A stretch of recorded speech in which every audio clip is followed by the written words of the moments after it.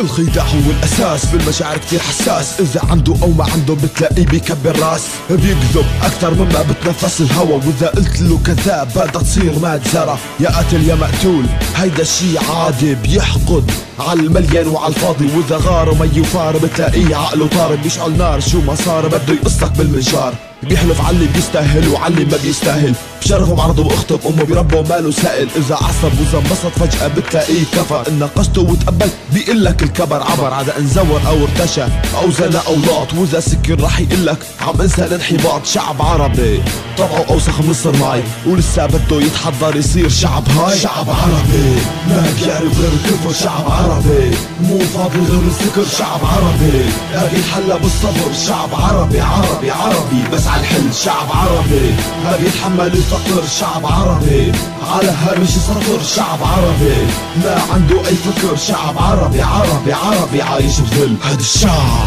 بده ياكل وبده يشرب وبده ما يترك حدا من شره الا ويقرب، ما رح اظلمه بكلامي بس بدي احكي على القد، بده سيف الحد ما بيستاهل شي عن جد، بده كل شي على المرتاح الفسوي على المرتكي هينه، بده يحقق النجاح الصفحه من عنوانها مبينه، ما بده يشتغل بس بده يحصل على العمله، والعله اصلا في اذا مقضيه مع الشله، بتحجج ما في شغل الحكيم ومثل الفعل، بينسى انه الله انعم عليه بزينه العقل، واذا فتحنا عقله ما بتلاقي غير خطين، بتقطع الخط الاول طب ودانه مع لسان، بتقطع الخط الثاني بتلاقي طبيت العده، من شده تفكيره مو فاضي غير يلعب بالشده، يغتب هادي سب هداك مو شاطر غير بالعناك، مو مضطر على الكذب بس بدونه بيعيش بيها. لا شعب عربي ما بيعرف غير الكفر، شعب عربي مو فاضي غير السكر، شعب عربي لاقي الحل بالصبر، شعب عربي عربي عربي بس على الحل، شعب عربي ما بيتحمل الفقر، شعب عربي على هامش سطر، شعب عربي ما عنده اي فكر، شعب عربي عربي عربي عايش بذل. شعب عربي